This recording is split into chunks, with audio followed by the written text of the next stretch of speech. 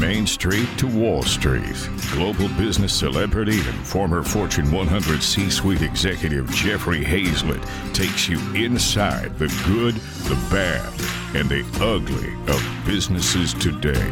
Saddle up. It's time for All Business with Jeffrey Hazlett. Our first speaker knows a thing or two about having a tough mentality. As a former NFL safety, he knows what it takes to be a high performer, not just on the gridiron, but in the boardroom. Bret Lockett is a leading business consultant, speaker, entrepreneur, and founder of High Stakes Training, an executive performance training platform to help high achievers perform in life and business, and a former NFL standout. And we're going to talk about everything on this show, from Black Lives Matter to what it takes to be really tough and do the right things that you need to do in your business, both in mind, body, and soul. Welcome, Bret, to All Business with Jeffrey Hazlett. Yeah, good to be here. Thanks for having me. You got it. So let's talk a little bit about what did it take for you to make the transition from football to business, and what was the process? What was that like, and which was harder, by the way? You know what? It's a lot easier to do something that you've been doing your entire life, right? For me, I've been playing sports my whole life, and so it was just one progression step after another. And so once I finished playing, and I finished on the Jets in 2013, I had to figure out what was the next steps. And the biggest human need that we all have is to be consistent with who we think we are. And for me, I thought I was, this football player, this top NFL athlete. And so I had to really dig into who I was and what my identity was and where I wanted to go. And so that process in itself was a game changer once I started to intrinsically figure out what motivates me and what gets me out of bed outside of just football. Yeah. So when you think about business, one of the things that people say is fail fast. I like to say win fast. We're always going to fail. There's no doubt about it.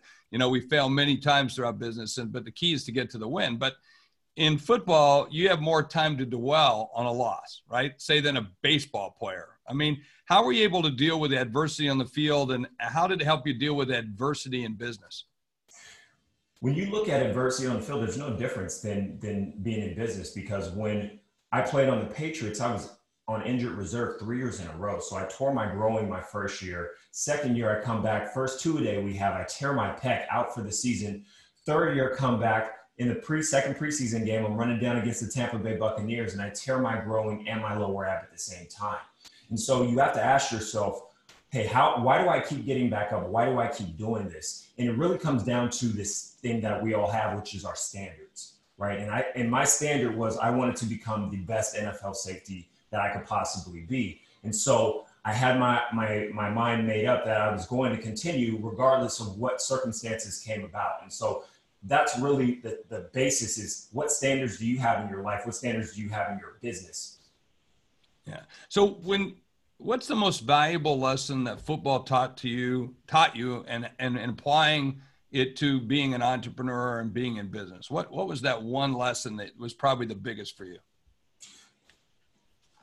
That's a great question. In football, we all like to say that, at least I like to think, being an NFL safety or former NFL safety, is that defense wins championships. And that doesn't necessarily go towards business. So when we look at business, we can't play defense on business, because if we're playing defense on business, that means we're competing with our competitors, or we're a step behind our competitors, or we're doing an acquisition because we're getting blocked from maybe going into an emerging space. And so playing defense in business is timid.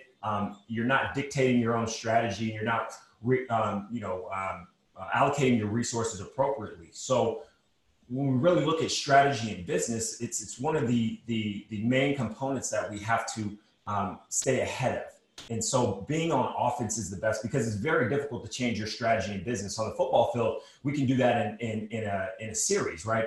Go out on offense, doesn't work, we come back, we make adjustments. In business, okay, it's like an airplane. We're flying, okay, we can turn that thing around, but we can't do it quickly, and it's going to take a lot of time and effort. And in business, that's money, right? So in business, we have to be able to play offense, and that's playing on our own timetables and leading and finding our own opportunities.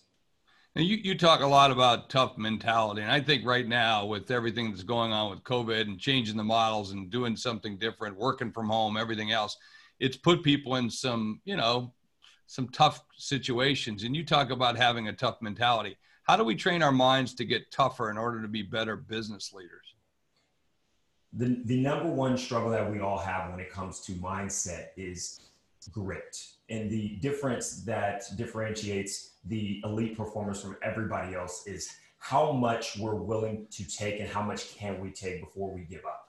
And so if we want to increase our wherewithal, if we want to increase what we're able to endure, then we have to lean in. And when we lean into the unknown, it's typically fear, right? And we look at, from a psychological perspective, when we say, when we see fear or when we come up against something that we don't know if we can overcome, there's the human brain does three things. It either runs the other way, it freezes, or we lean in to the unknown.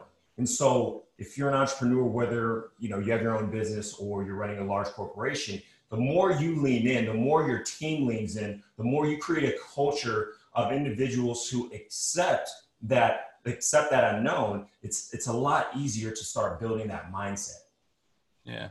I talk about this all the time. Like I describe business, really great high performance businesses like being a football team. And I use football as an analogy, although I played more competitive rugby, because in the football, I got to tell you, you're 40. How fast was your 40, by the way? It was 4.47. It wasn't that fast. Oh, shut up. 4.47. You would measure my 40 with a calendar. Okay. I just want to point that out. Okay. Mine was +5. And so I had to go play rugby, but not everybody knows about rugby, but I use football as an analogy for a high performance team. And I always think of a high performance team as like when you come together in a huddle, everyone knows each other so well that you don't even almost have to say anything. And we'll have Tom up in a few minutes as a quarterback. He just looks at the receiver and then winks, and that means do that thing, and it's kind of like that. How do you build that into the team? How do you get that kind of feeling? So when you're in the huddle, everybody knows, hey, we know it's a pass, hey, Bret, don't blow it. Don't blow it. They're coming to you. So how do you get that mentality into the team like that? Well, when you talk about, the other Tom that's coming on in a second, I know another Tom who is now on the Tampa Bay Buccaneers. His last name is Brady. And when you get to the Patriots, and I started on the Browns, and I was picked up off a practice squad on the Patriots. So what happened is they tried to put me on the practice squad. In the NFL, when that happens, they have to physically cut you.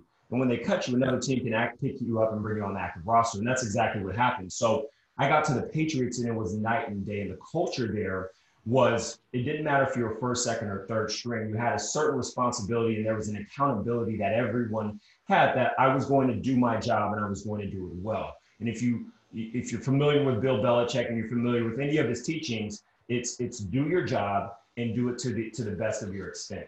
And so when you talk about creating a culture of ability, okay, it all starts with the behavior and attitude. Because if you behave the right way, you have the right attitude with how you're going about your day-to-day, how you're going about your activities, it starts to create this culture of accountability. And that's really where you want all of your high performers to be. You mentioned accountability. You've got to be able to have the discussion. So if someone misses a tackle, for instance, you get back in the huddle. Do you guys talk about that? I mean, I know you do. You got to have that accountability where I can say, hey, Bret, what the hell, man? What the hell? You let the guy through. I mean, is it okay to have that kind of transparency in the teams? You have to if you want to go to the next level. It's the teams that don't talk about it. It's the teams that don't want to communicate. It's the team that's scared of talking about the thing that's going to get you to the next level that ends up falling apart, right? You can only hide things that aren't working for so long, and then they come to light. That's in any situation, whether it's life, business, or relationships. And so when we look at businesses, when I'm getting involved and I'm being brought into businesses, the first thing that I want to look at is how does the executive team communicate? Because that's going to tell me exactly how the entire company is communicating. So when you have something as controversial, I'm going to throw this out because what the heck, as the Inflategate or something like that. I mean, that really affects, it affects you all, right? It affects your bankability. It affects your credibility. It affects all that. How do you have those kinds of conversations? And do you get into conversations about values that say, hey, we're not doing that again? or hey, I understand you did that and that's the way other people did it, but we're not doing it anymore? Do you have those kind of conversations? Unfortunately, I wasn't on the team when deflating. I got it. But if I were on the team, the one thing that I can say that Bill and the Patriots are very good at is that internal issues stay internal. And great organizations understand, especially executive teams understand that we need to keep our culture. Our culture is everything. We need to be able to maintain the efficacy of our culture and the integrity of our company. And so if there is a situation that happens that gets brought up in the media, we handle that internally. We'll obviously make some statements, through PR and address that to the public, but we deal with that internally. And that's a conversation that you have amongst management to figure out exactly what it is that we need to do to maintain the culture within our organization. There's a lot of discussion going on right now about Black Lives Matter, without a question. I'm sure you've been caught up in that and certainly been affected by it in every way, shape, or form. What do you think about when companies, players, and then in essence it's players that are companies, take a knee and do the things that we've seen happen? What goes through your head when that happens? What goes through my head today is the fact that now corporate America and every single large corporation, including the NFL, is now stepping back out to say that we acknowledge that we were wrong. But the fact that you acknowledge that you were wrong just means that you knew it was wrong in the first place and you did nothing about it. And so there's a certain level of frustration, not just for me being African-American, but just me being a person of ethics, a person of fairness, and a person that treats everybody exactly how I want to be treated. It's almost a slap in the face as to how are you really running your organization, and how are you looking at your players, your team, your owners? How are you guys having these conversations, and is it okay to do this? And we all know that it's not, but the fact that you're now admitting that it's not says a whole lot about the background of who you are. Yeah, and I think it gets to your values and gets to what you're going to do. In fact, I'm coming out with a statement later today. Naming a chief diversity officer isn't a fix. Okay. You got to do a lot more than that. So it's good to see companies doing it, but we got a hell of a lot longer ways to go, and we can't tolerate it. And so this gets into also the psychology of a peak performer. What is that? Because I think, in this discussion, it's going to knock people off their blocks. And I, by the way, we didn't practice this ahead of time. We didn't talk about it. I sprung it on you, brother. So thank you for letting me do that. Of course. Because it's a tough subject, but hey, we've got to talk about it. And, and quite frankly, you can see I'm a white male. I got to listen a hell of a lot more. Okay. I think I'm pretty good at it, but I'm nowhere close to where I need to be. And we got to take action. So I need to also, in this issue, as well as with COVID, as well as just business, because it's hard anyway. What is the psychology of a peak performer? So what is a peak performer in essence, right? And I think we can all think of every single industry, whether it's business, we think of the Elon Musk, the Bill Gates, the Steve Jobs. When it's sports, we think about the Michael Jordans, the Kobe's, the Wayne Gretzky's, and it's essentially someone who is not just able to perform at a very high level for a few months, for a year. I like to call those the dabblers, the people who get excited about what they do. They jump into it. They're good for a few months, and then it becomes difficult. Challenges slap them in the face. And then it's like, okay, do I really want to do this? And so when you look at a peak performer, it's someone who's able to sustain a certain level of success, usually the top 1% of whatever it is that they're doing, not just for a year or 2 years, but consistently over decades. And so when we look at how do we become a high performer, we have to start looking at the first step is our psychology, how we think. And the number one thing that differentiates a high performer from everyone else is a growth mindset versus a fixed mindset. So when I say a growth mindset, I mean, when you're faced with a challenge, how do you look at that challenge? Do you believe that your abilities are fixed, or do you believe that your abilities are based on your skill set? And if you develop new skills, you can now increase your ability. And so we look at that entirely. And so there's only 3 ways that we can really leverage what it is that we do, right? We only control 3 things. It's our body, it's our mind, and it's our craft. And so if we can focus on those 3 things, we can completely change how we play the game. So it's interesting. You use what you call high stakes training platform. We got a big program coming up in about a week and a half called High Stakes Leadership Forum. So I didn't even know the connection, but that's awesome when I read that in the notes today. But what are the tactics do you use at High Stakes Training Platform? So high stakes is all about taking current abilities and expanding on those abilities, and then learning certain tools and methods to be able to create, I like to call them new superpowers, right? We all have inherent gifts that sometimes we don't even know they exist. And so we really start at the ground, which is radical self-realization. And that's just understanding who we are, right? Mm-hmm. And once we can understand who we are, we now need to figure out what makes us tick. What are our passions? What is our purpose? Because passion plus purpose equals motivation. And so we go through this kind of, I like to call it stacking intrinsic motivation, where we really unleash who it is that we are and what drives us. And then once we get through that, then we go through the science of goal setting. We get into deliberate practice, understanding how to go to the next level, and then so on and so forth. So there's actually about 8 different levels that we can go through, and then they're broken down individually based on the person. So what the specializing the training in high achievers, what's and making them become top performers? What's the difference? And how do you know if someone's a high achiever or not? You know, is it just because they say it, or what is the difference? Well, we all got to know we're all playing for a certain way for a certain goal, and so yeah.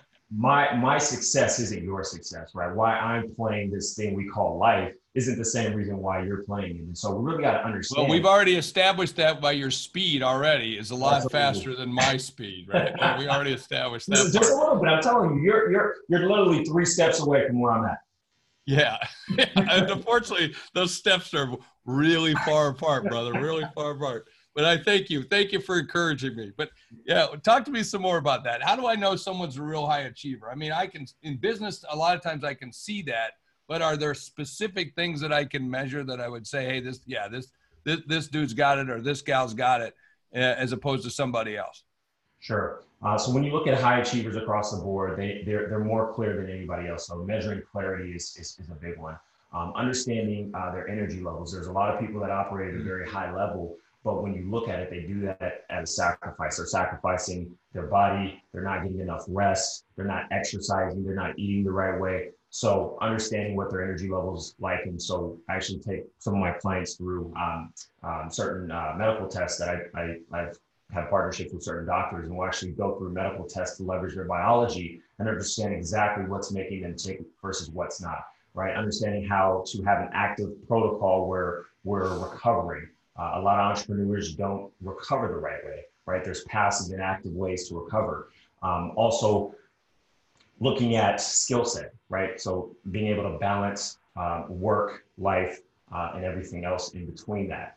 So there's a few different methods to be able to measure that. Another one is productivity, right? Measuring output versus time. A lot of times we look at what time, how much time it takes us to do something, instead of saying, we have this set amount of time. Now, how can we focus on the output here? And so tying that all into one big kind of barometer really tells you exactly how this high performer is, or this entrepreneur, or this executive is operating. The last thing I will say is influence. Influence is really the number one indicator of how that performer or how that executive is performing at a high level. You mentioned influence. I think that's really cool, because my next question to you is, look, you were top dog. I mean, you're a pro player, you're a safety, you look good, you dress good, all that stuff. You're a pro, and now you're going into business for yourself. Was that like a rude awakening for you a little bit, in terms of from here to here? And then you almost have to kind of start over. What were the things that were the best things for you to kind of make that transition? Yeah, no, I exactly what you just said. I had to start over. There wasn't, if you had to start over. You will always have to start over in this transition from going from one place to the next. And one of the reasons why a lot of people, especially in business, aren't successful in their next venture is because once they've reached a certain level of success, they don't want to go back and do the things that, the employee had to do, or, the youth sports guy had to do when he was, back in the Pop Warner days. And we got to understand, if we're going into a new industry, we have to start from ground zero.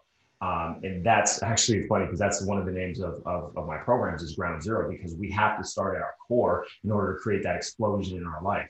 And so for me, I had to pretty much go back and look at everything I was doing. I was working on some opportunities when I was playing football. I invested in a couple of companies. I had a core group of individuals that I was working with. And so I leaned on them when I was done to accelerate where I was then to where I'm at today. And so there was a lot of personal development, a lot of research, a lot of podcasts. I went back to school. I finished my degree at UCLA, currently getting my MBA. So just constantly pushing, understanding that it's the same concept when you're playing football, right? It's all about the time that you're putting, the dedicated and deliberate time that you're putting into your practice to get you to that next level. I'm going to ask one last question. I'm going to turn it back over to Trish so that we can get it out, questions to all the folks that are on the program today. So what was something that helped you? What's been the most helpful for you to make the transition into a thought leader, into a coach, in essence, teaching other people high performance, and to achieve the levels that they need to achieve? What's been the best thing for you? Has it been, getting on podcasts? Is it writing articles? Is it, becoming more of a business celebrity? What are the things that have been the best things for you to do to get you to the point you're at now? Well, a lot of times we look externally at what we can do in order to get to where we want to be. And the number one thing that changed was when I decided that this is what I wanted to do, and I wanted to do it at a high level. And so with that decision comes the confidence to start taking these steps. So you asked kind of a tactical question. What are the right tactics to become a thought leader or become an influencer? And for every single individual, it's a little bit different. You can hone in on podcasts, and you can podcast your way to the top. You can hone in on social media, depending on the platform. There's several different tactics, but really the decision of deciding that this is what I want to do, and I'm not going to stop until I get there, is really the ultimate factor. Content always is, and being genuine, being real, doing that. I used to tell people all the time when I was Eastman Kodak, when we were trying to make the digital plunge, make the transition to digital business. I said, folks, if we suck offline, we're going to suck online. So how about we fix that part first? And that's exactly what you said. Hey, you better check yourself before you wreck yourself. If people say, hey, how to be a great speaker, how to be a great thought leader, be great. That's how it is. You got to be great. And you got to start with you first. Bret, thanks so much. At the end of every show, I like to talk about what I have learned, but don't forget, coming up right after this moment, I've got Tom Flick, a former NFL quarterback, and he'll be talking about high achievers and high performance and leadership. But I'll tell you what I learned from Bret today. It's when we got into the discussion about Black Lives Matter, I sprung it on him. I didn't talk to him about it ahead of time. I just thought we'd get into it. And you know what he said? And this is my big learning. Just because you say you're wrong, or just because you apologize, that doesn't make it right, because you knew it was wrong. And now we give you a little credit for it, but it's what you're going to do next to implement, to achieve, to excel, to move beyond. It's your actions that are going to show me that you're right. So don't just talk about it, go do it and put it in play. All right. That's what I learned right here on All Business with Jeffrey Hazlett on C-Suite Radio. Don't forget, tell your friends. C-Suite Radio. Our next speaker is also an NFL vet. Tom Flick is a former quarterback drafted by the Washington Redskins in the 4th round of the 1981 NFL draft, has also successfully transitioned from an athlete to an elite performer and an elite thinker. In fact, we're going to talk about some really tough leadership decisions in our upcoming podcast interview, but we talk about what sports lessons can we apply to business. How can we make better decisions that allow us to follow the playbook? And what happens when the play breaks down?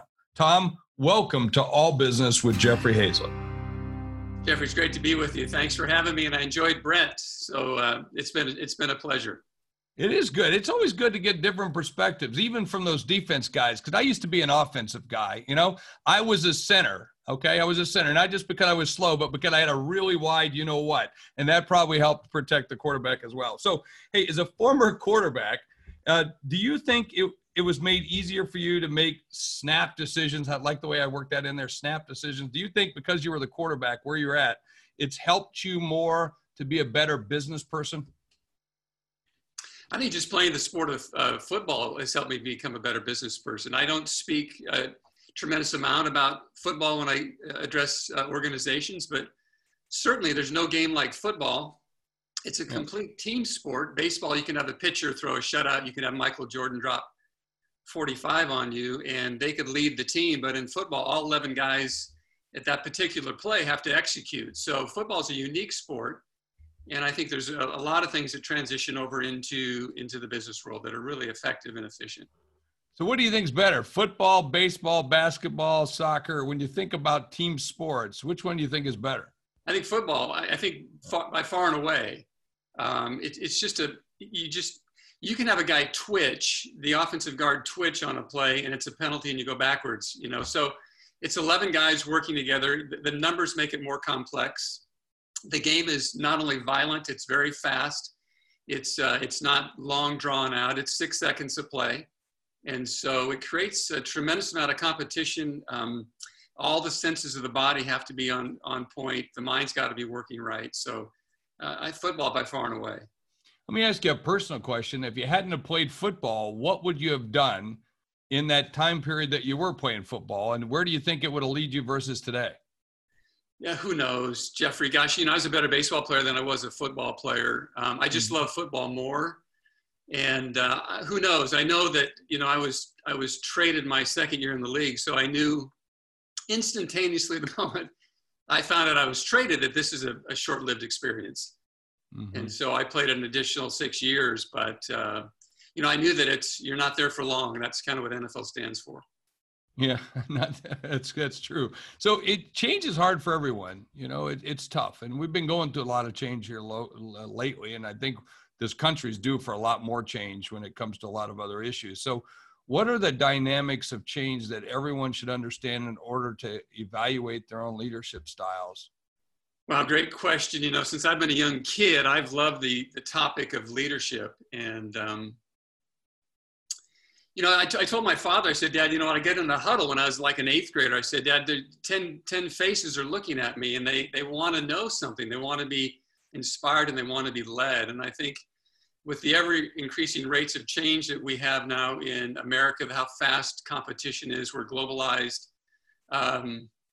It's this leadership versus management distinction that I think is really critical to understand. And people might think that's not that big of a deal, but actually it is when you come to realize the research has found out that we're overmanaged and underled by a factor of almost 4-to-1 in corporate America. So, it's tough going 40 miles an hour when your competition's going 80. And the reason why that is because of leadership. And I think the leadership and management distinction is because the default setting in our brains is essentially management, if you think about it. We manage just about everything. We manage our diet, our calendar, our workflow, our exercise. We manage. We really have developed managerial mindsets over the last century. And the reason that is because an entrepreneur or a leader or an inventor creates a product and they build that product to a point where they can start a business. There's interest in that business, so you need managers to go ahead and run the business. Mm-hmm. If you look at the educational systems here and in Europe, predominantly over the last century, it's been management driven. Management is an amazing set of actions and behaviors. It's given us the modern day corporation. It's budgeting, staffing, controlling, planning, smart problem solving. Henry Ford did us an amazing favor by perfecting management, but there's a rub. There's a problem, and that is that management doesn't move us forward simply because that's not its job. Management's job is to take complexity and make it simple or make it repeatable, where leadership is wholly different. Leadership is about speed and agility. Leadership is vision and strategy. It's communicating vision and strategy. It's motivating action. It's creating buy-in. It's inspiring people. And so essentially leadership is taking complex systems and people and creating innovation opportunities and growth where management is taking complex systems and people and making them run like they're intended to run, hour after hour, day after day, efficiently and effectively. And that is what causes speed. Leadership creates agility and speed, where management keeps things the same. It creates status quo, essentially. And so I think understanding that distinction, because most senior leaders that I work with are stuck in management. They'll use management speak. They'll talk about controlling instead of aligning. They'll talk about planning instead of visioning. And that's a huge distinction, and it makes a real big difference on where your company's going and how fast you can get there. Well, and it slows, as you mentioned, it just slows down that acceleration, because you gotta wait for everybody else to catch up, because there are a lot of people who are visionaries. You talk about Elon Musk. I like to think of myself as a person who thinks like that. And I sometimes have to wait for everybody to catch up, but thank goodness you got a great team behind you who know how to clean up after guys like myself. You mentioned leadership. Who are the people that you look to for inspiration as leaders that you go, wow, that is a great leader? Who are those people? That's a great question. I observe leaders. I've always paid attention to who leaders. I think, first of all, leaders that I've admired, and I think if, the listeners with us today, if they stop and thought about it, who do you really appreciate and enjoy as a leader? Is leaders speak differently than the average person. They use different language. I call it the leader's voice. Yeah. A leader's voice is something that can rise above a bad year or shareholder pressure or a difficult economy. It typically talks about courage, a better future, a better way to get there. How they speak is a huge indicator of leaders. You can go back to Lincoln. You talk about leaders that I love. Lincoln, I think the greatest president in the history of a great nation. You talk about Winston Churchill, who after the Normandy challenge, or getting all the soldiers and troops off the beaches, and how he spoke about, we'll fight on the beaches, we'll fight in the landings, we'll fight in the sea, we'll never, never, never give up. Yeah. So there's a lot of different ways, but how you speak is really critically important. And I find people that do that. And I find there's a whimsy to speakers. There's kind of a winsomeness to them. There's a great sense of humility, I think, in great leaders. And humility doesn't mean that they're weak or quiet or reserved. They have a sense of being lifelong learners. They're interested. They think more about others than they think about themselves, I think, which is the main point of being a humble leader. And so really, I'm kind of the Robert Greenlee servant leadership model believer. I think the higher you go up in the hierarchy of an organization, the more you come underneath people to lift them up so they can achieve their goals for your reasons or for the company's reasons. So you just talked about our hero club right there, and its essence really about being able to not be heroes, because nobody wakes up every morning and says, oh, I want to be a hero, but you want to run great hero organizations made up of great heroes. And that's really true, because the more you give, the more you get, without question, which I thank you. And thank you for bringing that. And that kind of leads me to the next point. You talk about engaging the heart in leadership. And so I want to talk about, what does that mean? Because I when I read that, I went and looked at some of your work and I went, wow, spot on, especially in today's climate and the way in which we have to look at it, especially with leaders who, quite frankly, are taking 100 times, 1,000 times salaries of people that are working for them.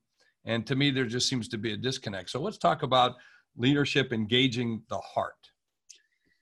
Well, Jeffrey, every time I speak to a company, I find about 80% of the time they make it an intellectual exercise. I typically follow a CEO or a president who starts the conference off and has some words of information and advice and wants to communicate kind of the state of the company or where we're going.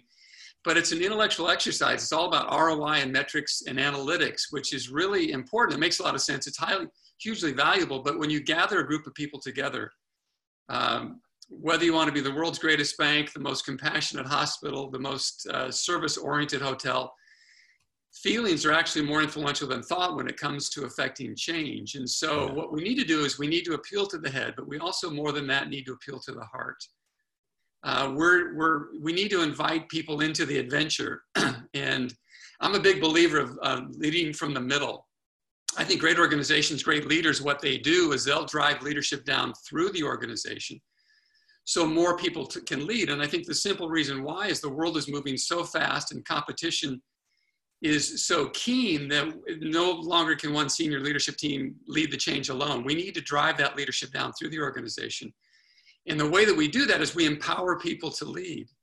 And excuse me for my voice here. I've been speaking a lot on these we're doing a lot of them. I mean, we're doing a lot of Zoom meetings. So this is my third or fourth one today. And so, my voice is going too. I apologize for that. But, what we fail to do is we fail to invite people into the great adventure where we're going. We don't have enough leaders saying, hey, we need your discretionary effort. We need your talent. We need your skills. Here's where we're going. Here's where we need you. Let's go together. They just don't do that. And so, again, that's that managerial mindset that gets us stuck. And so you get a lot of people who should be leading are actually standing around waiting to be told what to do. And so it's a challenge. And engaging the head and the heart is the greatest way to move people's behaviors. So it's interesting. Edith just dropped a comment. It says change is an emotional process, not only intellectual. Absolutely. We like to think you can look at the numbers on the paper. Having spoken, I once had to lead a team that laid off 8,500 people. You can look at the numbers; they make sense, but you got to understand. We are impacting people's lives. Absolutely. Tom, as I'm sitting here listening to you, you don't sound like a football player. And I don't mean that to be derogatory. I mean that to be very enlightening. I mean, you sound like a real deep thinker. I mean, did you always have that, or is this a critical skill or something you've kind of learned as you've gotten older and more experienced, or what? Jeffrey, when I was a kid and playing quarterback, I think what I liked is, the job of a quarterback, if you broke it down, was to energize people. It's really, you get inside of a huddle. If you think about it, you got a left tackle, just play a hypothetical with me. A left tackle gets out of a stance late and he gets, the defensive end sacks the quarterback. The running back misses the read and gets stuffed. Receiver drops a pass. QB sells the ball over someone's head. And you get into a huddle of 10 men who are black, white, different socioeconomic backgrounds, belief systems, experiences, and yet we're bonded together by the color of a uniform and the mascot name that we play for. And the job of a quarterback is to step into a huddle, and I got to tell you, these 10 guys are waiting for it. They're expecting it, and they're expecting you to focus their energy.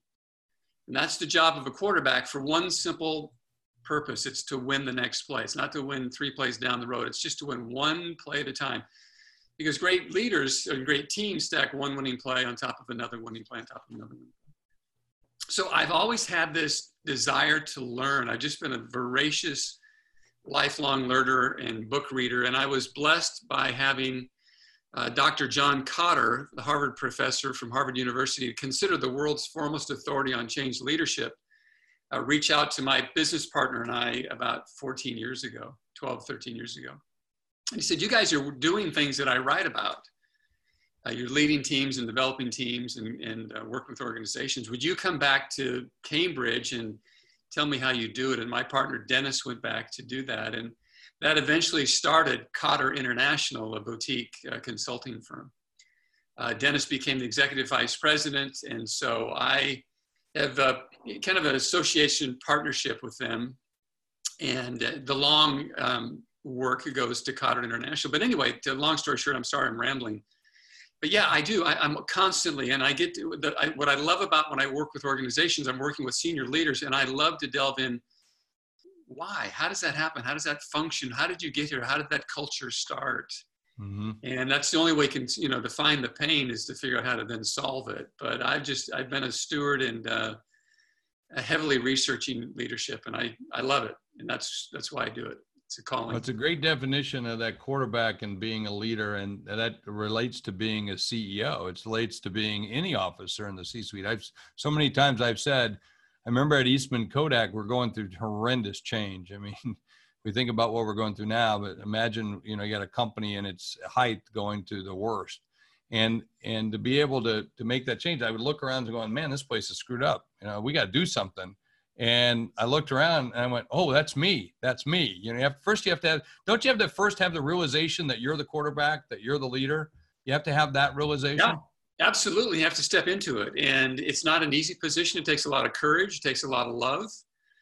And but the challenge that you find is where organizations have a difficult time changing, Jeffrey, is they fall into a subconscious behavior called complacency.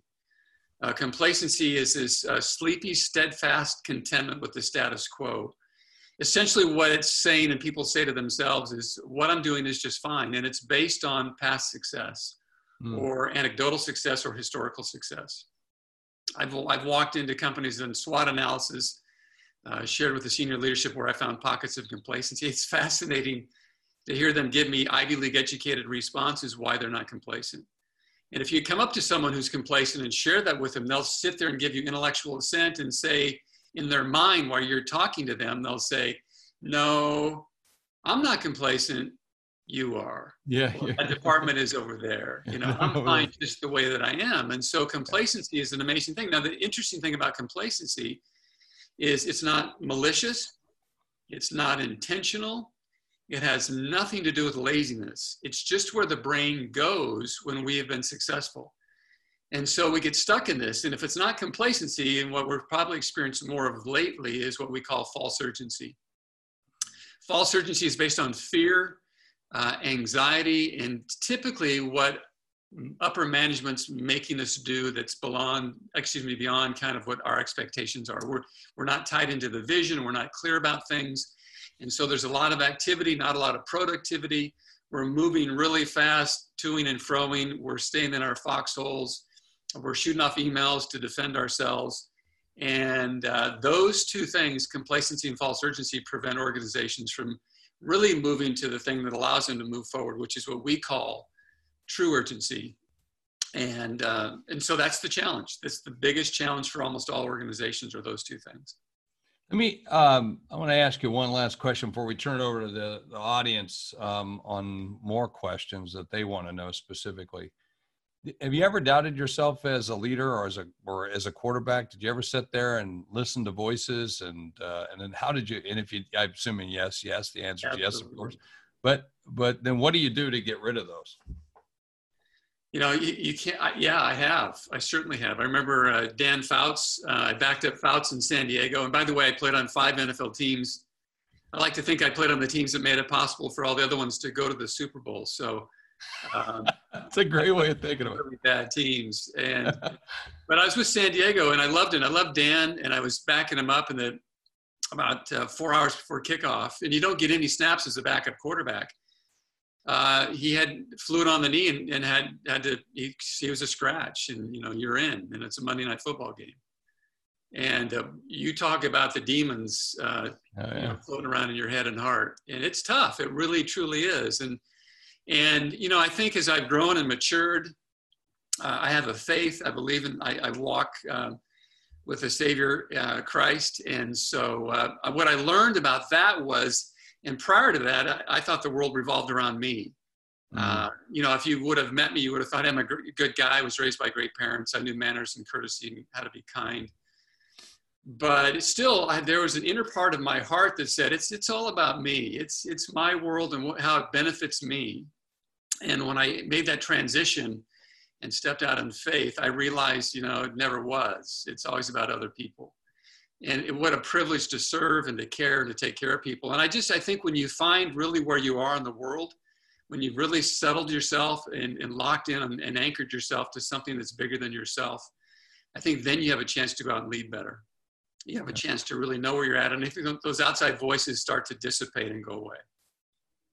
As we said with Bret and with you, whenever you have that, the great leaders I know have a real good sense of who they are and themselves. And, you know, those that are more self-centered, typically not. But once you get to that place, that calm place, that centered self, it's a great place to be. You know, I've had people come to me and say, Jeff, don't you listen to those little voices in your head? I said, I stopped listening to those a long time ago, right? Because they're always going to be there. And this is a great example of this, again, to be able to share. So I want to thank you very much. And thank you for sharing. And thank you for being, vulnerable and transparent with us today. I really appreciate that. I appreciate you, Jeffrey. Thanks for having me. Have a wonderful time. Hey, at the end of every interview, I like to talk about what I learned. I'll tell you what it was. You know, I said it right there in the interview. He did not sound like a football player. I mean, you'd think a football player has a certain look and feel and talk, maybe a little strut, a little cockiness sometimes. So you know what I learned again today? Don't judge a book by its cover. Take the time to read it. Take the time to open it. Take the time to listen. That's what we should be doing more of these days with all this restlessness that's going on. Take the time to open your ears and shut your fly trap, okay? That's what I learned right here on All Business with Jeffrey Hazlett. Don't forget to tell your friends. Can't wait for you to know about the other shows right here on C-Suite Radio. This is Jeffrey Hazlett with All Business. Thanks so much. You're listening to All Business with Jeffrey Hazlett, brought to you by C-Suite Radio, a podcast network featuring today's top business experts and is part of the C-Suite Network, the world's most trusted network of C-Suite executives. Find this and other business podcasts on c-suiteradio.com.